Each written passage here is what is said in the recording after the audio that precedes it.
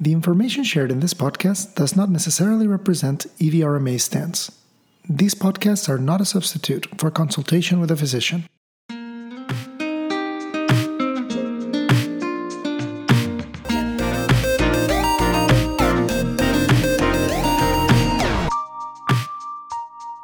Hi, welcome to Fertilipod, a podcast by EVRMA.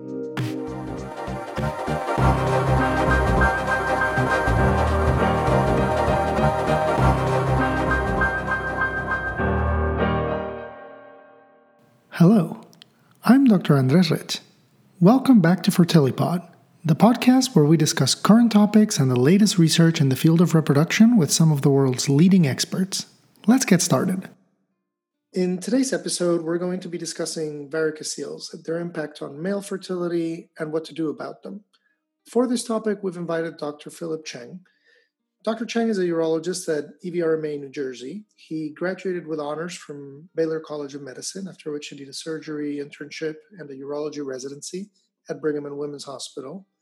He then went on to complete a fellowship in genitourinary reconstruction and andrology with Dr. James Hoteling at the University of Utah.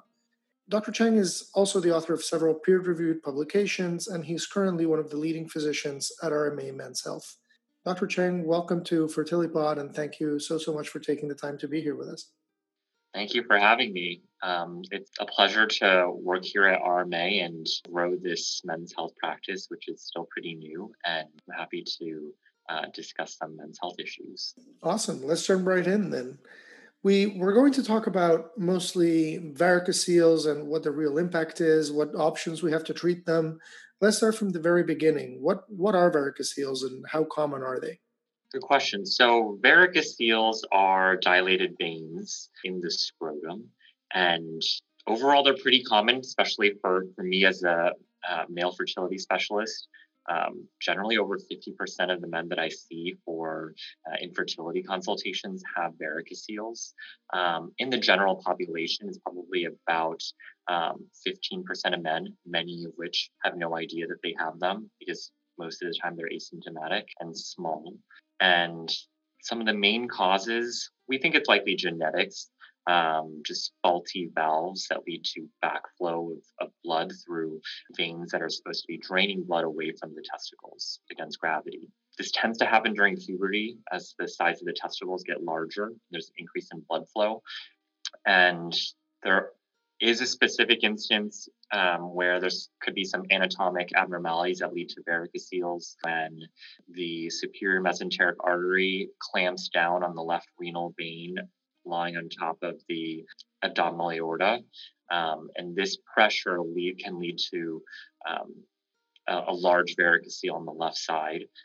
Also, masses that involve the kidney can potentially cause varicoceles on either side. I understand there is a grading system for varicoceles. How do you grade them, and what does this grading system imply? In terms of the grading scale, they're generally graded 1, 2, or 3. A grade 1 varicocele is a varicocele that I can feel on exam, but only with Valsalva. So I have the patients, when I'm doing a general exam, I'll have the patients take a deep breath, hold it, and kind of squeeze their abdominal muscles, puts increase in intra-abdominal pressure. And if that causes dilation of these veins, that's a grade 1. A grade 2 varicocele is one that's palpable without Valsalva. And a grade 3 varicocele is a varicocele that's so large, you don't even need to do an exam. You can just see it, and it has a classic bag of worms appearance in the scrotum. Finally, a varicocele that can't be felt on exam, but can be identified on a scrotal ultrasound, that's called a subclinical varicocele. What are the impacts of the grades? Does this have a correlation with severity, with symptomatology, or with impact on fertility at all? Absolutely. Generally, the higher the grade, the more of a potential negative impact these varicoceles could have. One thing that's unknown about varicoceles is why only some of them cause a negative impact on sperm and on the testicles in general. But in general, the larger varicoceles tend to cause more damage. Also, if they're bilateral, that's something that I think generally has more of a negative impact than just a unilateral varicocele. In some cases, varicoceles are so large they cause atrophy of the testicles, which certainly has a negative impact on both sperm production and testosterone production. But most of the times, these varicoceles are incidental, aren't causing issues with testicular atrophy, don't cause any significant impairments of semen health parameters. And when they do cause infertility, or when they do affect male fertility, what is the mechanism of this? Is it mostly a temperature problem, or what is the mechanism for the observed effect, so to speak? Yeah, it's still not completely understood, but there are several theories out there. One leading theory is just the temperature of the scrotum and the testicles. These dilated veins can increase the temperature of the testicles, which we know can have a negative impact on sperm. Sperm is very temperature sensitive, which is why the testicles sit in the scrotum, which makes them a couple degrees cooler than intra-abdominal temperatures. These varicoceles can also increase reactive oxygen species in the area, causing a negative impact on sperm as well. So those are typically the two main theories that I explain to patients. And aside from the fertility and the potential affection of sperm parameters, do varicoceles have any impact on men's health aside from fertility itself? Great question. Patients ask me this every day. They want to know, do they need to do anything about their varicoceles for their general health? In general, varicoceles really only can have a negative impact on the testicles. So that involves sperm and testosterone production. So having large varicoceles can lead to hypogonadism. I don't typically treat these surgically solely for boosting someone's testosterone, but it is something that can be an added benefit to surgical repair. Besides those two factors, that's really about it. There has been some studies looking into how varicocele repair potentially could improve sexual function in men. So that's something that is a potential benefit, or I guess potential negative impact of varicoceles, on erectile function. But I don't think it's significant. And let's move on to the fertility side of things. In terms of affection of male fertility, of sperm quality, what is the impact that varicoceles have? Is this a given that every time there is a varicocele, there will be a problem, or how do we? So I would say over 50% of men with varicoceles don't have any negative impact from them. In the ones who do, it can really affect any of their semen analysis parameters. It can lead to lower concentration, lower motility, and lower morphology. It's hard to, in a lot of instances, male infertility is multifactorial, so it's hard to say how much the varicocele is impacting things, but I usually take kind of a broad look. What are different factors in this patient that could cause fertility issues, and is there potential for improvement if I fix these varicoceles? How large are they? Are they on both sides? And what are their overall goals in terms of their fertility care and treatment? When somebody has a varicocele and we've decided that their semen parameters are abnormal and this may be contributing to that, we want to treat this varicocele. What can we do about it? What are some of our options here? So the main treatment option for varicoceles is a microsurgical varicocelectomy. That's the procedure that I do. The way the procedure works, it's a small procedure under general anesthesia that's done as a day surgery. I make small groin incisions, and I do a subinguinal approach. You can also do an inguinal approach higher up. I dissect down to the spermatic cord and open up the spermatic fascia, identify all of the dilated veins that are present. I use a Doppler probe to ensure that I'm not ligating the testicular arteries. and I ligate all of the veins, leaving behind the arteries, lymphatics, the vas deferens, um, and um, the the muscle fibers behind. Um, I close the incisions, and the whole surgery takes about an hour per side. Um, and generally, we see improvement in sperm parameters within 3 to 6 months after surgery in about 2/3 of patients that undergo surgical repair.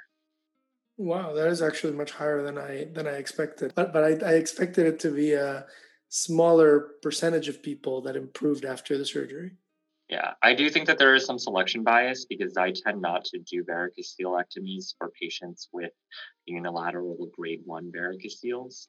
I'm most often doing them in cases of bilateral varicoceles or grade 2 or grade 3 varicoceles, just because I think that these patients have more potential for improvement. Sure, yeah, that makes sense. And aside from surgery, I've read a couple papers on a couple newer papers on the alternative of embolization. I wanted to ask you what your thoughts are on this and where is this today? Yeah, so there are different techniques for repairing varicoceles. In the pediatric population, it's often done laparoscopically, where the gonadal vein is just ligated really high up. And so you're finding the veins through an intra-abdominal approach um, and just clipping them. Um, some surgeons will do this without a microscope, which I advise against because I do think that there's a higher risk of injuring the arterial supply to the testicles and leading to atrophy of the testicles, or just not doing an adequate job where you're not actually ligating all of the veins, and that can lead to recurrence. Um, Embolization is an option that typically interventional radiology will do. Some studies show pretty comparable results between um, um, IR embolization and microsurgical varicocelectomy. Um, I think a big issue is just access to um, this type of procedure. And in the urology world, it's kind of the gold standard to do a microsurgical varicocelectomy for a good reason.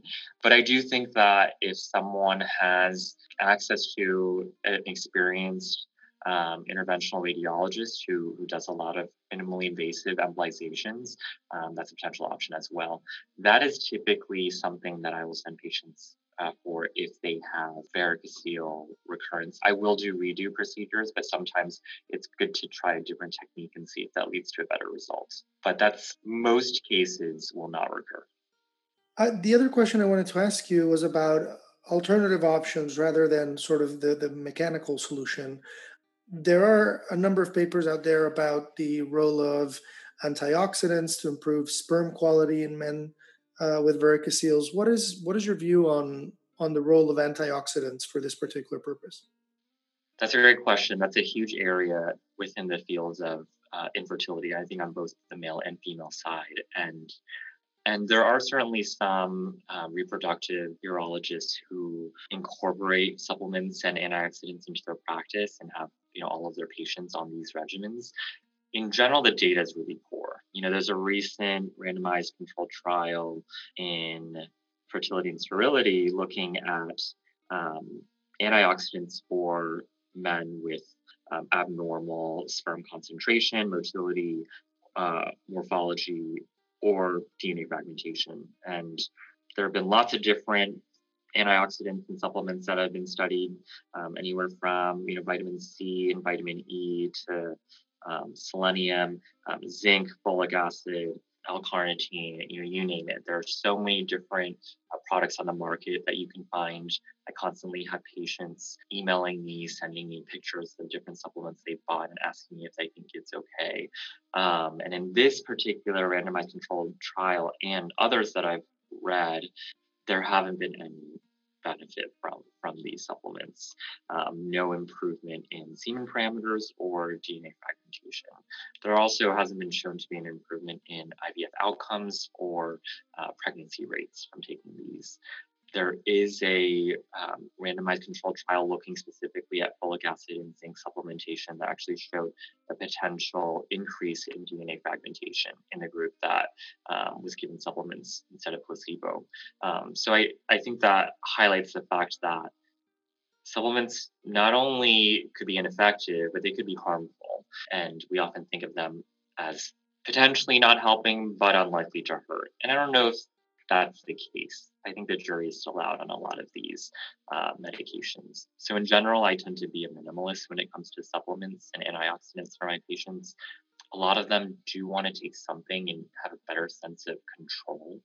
And I think that lifestyle changes have a bigger impact than taking supplements, but those can be a lot harder to make. Lifestyle changes such as which one?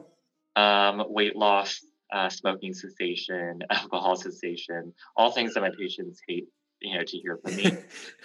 Everything nobody wants to do. Yeah, exactly. I think it's important to kind of understand where people's goals are and be realistic with them. So patients that come to me with a goal to do absolutely everything in their power to avoid intervention like IVF, especially in a situation where we have really poor semen analysis parameters. That's a situation where I really stress the importance of making these changes because they can have an impact. It's not going to be right away, but I think it can make a difference in certain cases. Whereas the patient who has maybe slight abnormalities or someone who already knows that they really want to do IVF and know that that's the best option for them, do I think that they need to, give up their glass of wine, a week? Not necessarily. So I think it depends on the situation, but there are plenty of studies that show kind of the negative impact of certain lifestyle factors, such as substance use of any kind and being overweight and having higher stress levels, things like that, things that are hard to change. My other question I had for you, you've kind of explained throughout the episode so far, but just to kind of sum up a little bit, I was going to ask you, should every patient with a varicocele be treated? You answered that as a no. But my question is, could you give us a brief sort of summary of who do we treat, who do we not? Yeah, and so I like to get an idea of how adverse my patients are to interventions, whether that is surgery or whether that is assisted reproduction. And so I definitely take those factors into account. And so kind of the goals of the patient, their insurance coverage for either the procedure or for assisted reproduction, their financial situation, their overall semen analysis parameters, and their overall fertility workup. And so kind of combining all of these factors together, I counsel my patients in different ways. So patients who have severe impairments in their parameters, large varicoceles, either unilateral or bilateral, and a desire for multiple kids or the desire to conceive naturally or through IUI, I think these are the best candidates for varicocele repair.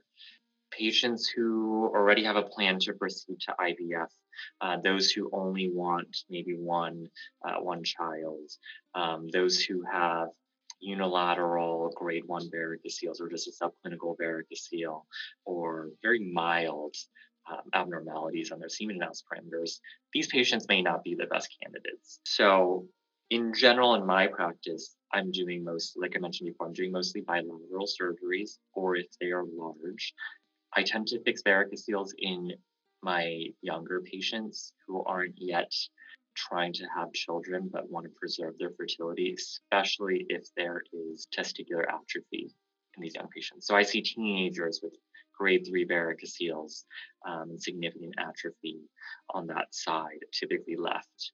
And those are great candidates for repair because I want to preserve their fertility for the future. Any patient who experiences pain from a varicocele, it's usually a dull, achy pain in the scrotum. Happens in a minority of cases, usually with activity or standing up. Patients standing on their feet all day, they'll start to experience pain. Those are great candidates for varicocele repair to help with the pain. And so those are kind of the main indications that I think in couples that end up proceeding with IVF after varicocele repair, they may benefit as well. There are studies that show patients who undergo varicocele repair before doing IVF, particularly those who had azoospermia or oligospermia, have better outcomes with IVF, better pregnancy rates, live birth rates. They also have better outcomes with IUI. I think that even in cases where there may not be a significant noticeable change in the sperm concentration, for instance, there may be just better quality sperm following varicocele repair. There are even studies looking at fixing varicoceles before microtesting in patients with non-obstructive azoospermia, and they found an increase in sperm retrieval rates. And so I think that is an indication as well, though it's tough to counsel patients on needing 2 separate surgeries spaced out by at least 3 months. So typically, that's a pretty rare instance that I'm doing that, but there is some benefit. So I do mention that to patients. Yeah, that's interesting that it would still have an impact, even if you are going for IVF or microtesting. Mm-hmm. And so I like to tell patients, even if you end up needing to do IVF anyway, like if we don't see the boost in parameters that we'd like to see, or if after varicocele repair, you're continuing to try naturally or through IUI and not successful, there still is potential benefit to the IVF cycle. There is a select population of patients who undergo varicocele repair when they're pregnant. So I actually think that is an optimal time for some couples. Couples who have to do assisted reproduction for their first child, sometimes fixing the varicoceles during pregnancy is a good time because it takes at least 3 to 6 months for us to see improvement in the parameters anyway. And that's a period of time where they're not going to be trying to get pregnant again. So that is great for couples who know that, that they need to do assisted reproduction for child number 1, but they want to improve their chances for being able to conceive naturally in the future. That's really good for my couples who are on the younger side or those who want to have multiple children. Yeah, that sounds like a good timing strategy to kind of use that break period. Exactly. The varicocele repair isn't for everyone because of timing a lot of the times. A lot of couples don't necessarily have the time to give it 3 to 6 months after surgery. It could take 1 to 2 months to just book the surgery, then additional 3 to 6 months for us to see improvements. And then by then, if we're dealing with a situation of advanced maternal age or just couples that have different goals in mind, they want to get pregnant sooner rather than later. Those are situations where I often see couples go straight to IVF instead of fixing the varicoceles. Dr. Chang, this has been so great. It's a very, very, very enlightening talk. I promise we'll have more male fertility topics on the podcast, and we'll be a little more inclusive in the future. That would be great. Thank you for having me. Thank you for being with us. This has been another episode of FertiliPod by EVRMA. Next Wednesday, instead of the usual podcast episode, we're going to be hosting our 4th live online journal club. Go to ev-rmainnovation.com to register. Thank you so much for listening. Tune in next week for more research and topic discussions on all things reproductive medicine. See you next week.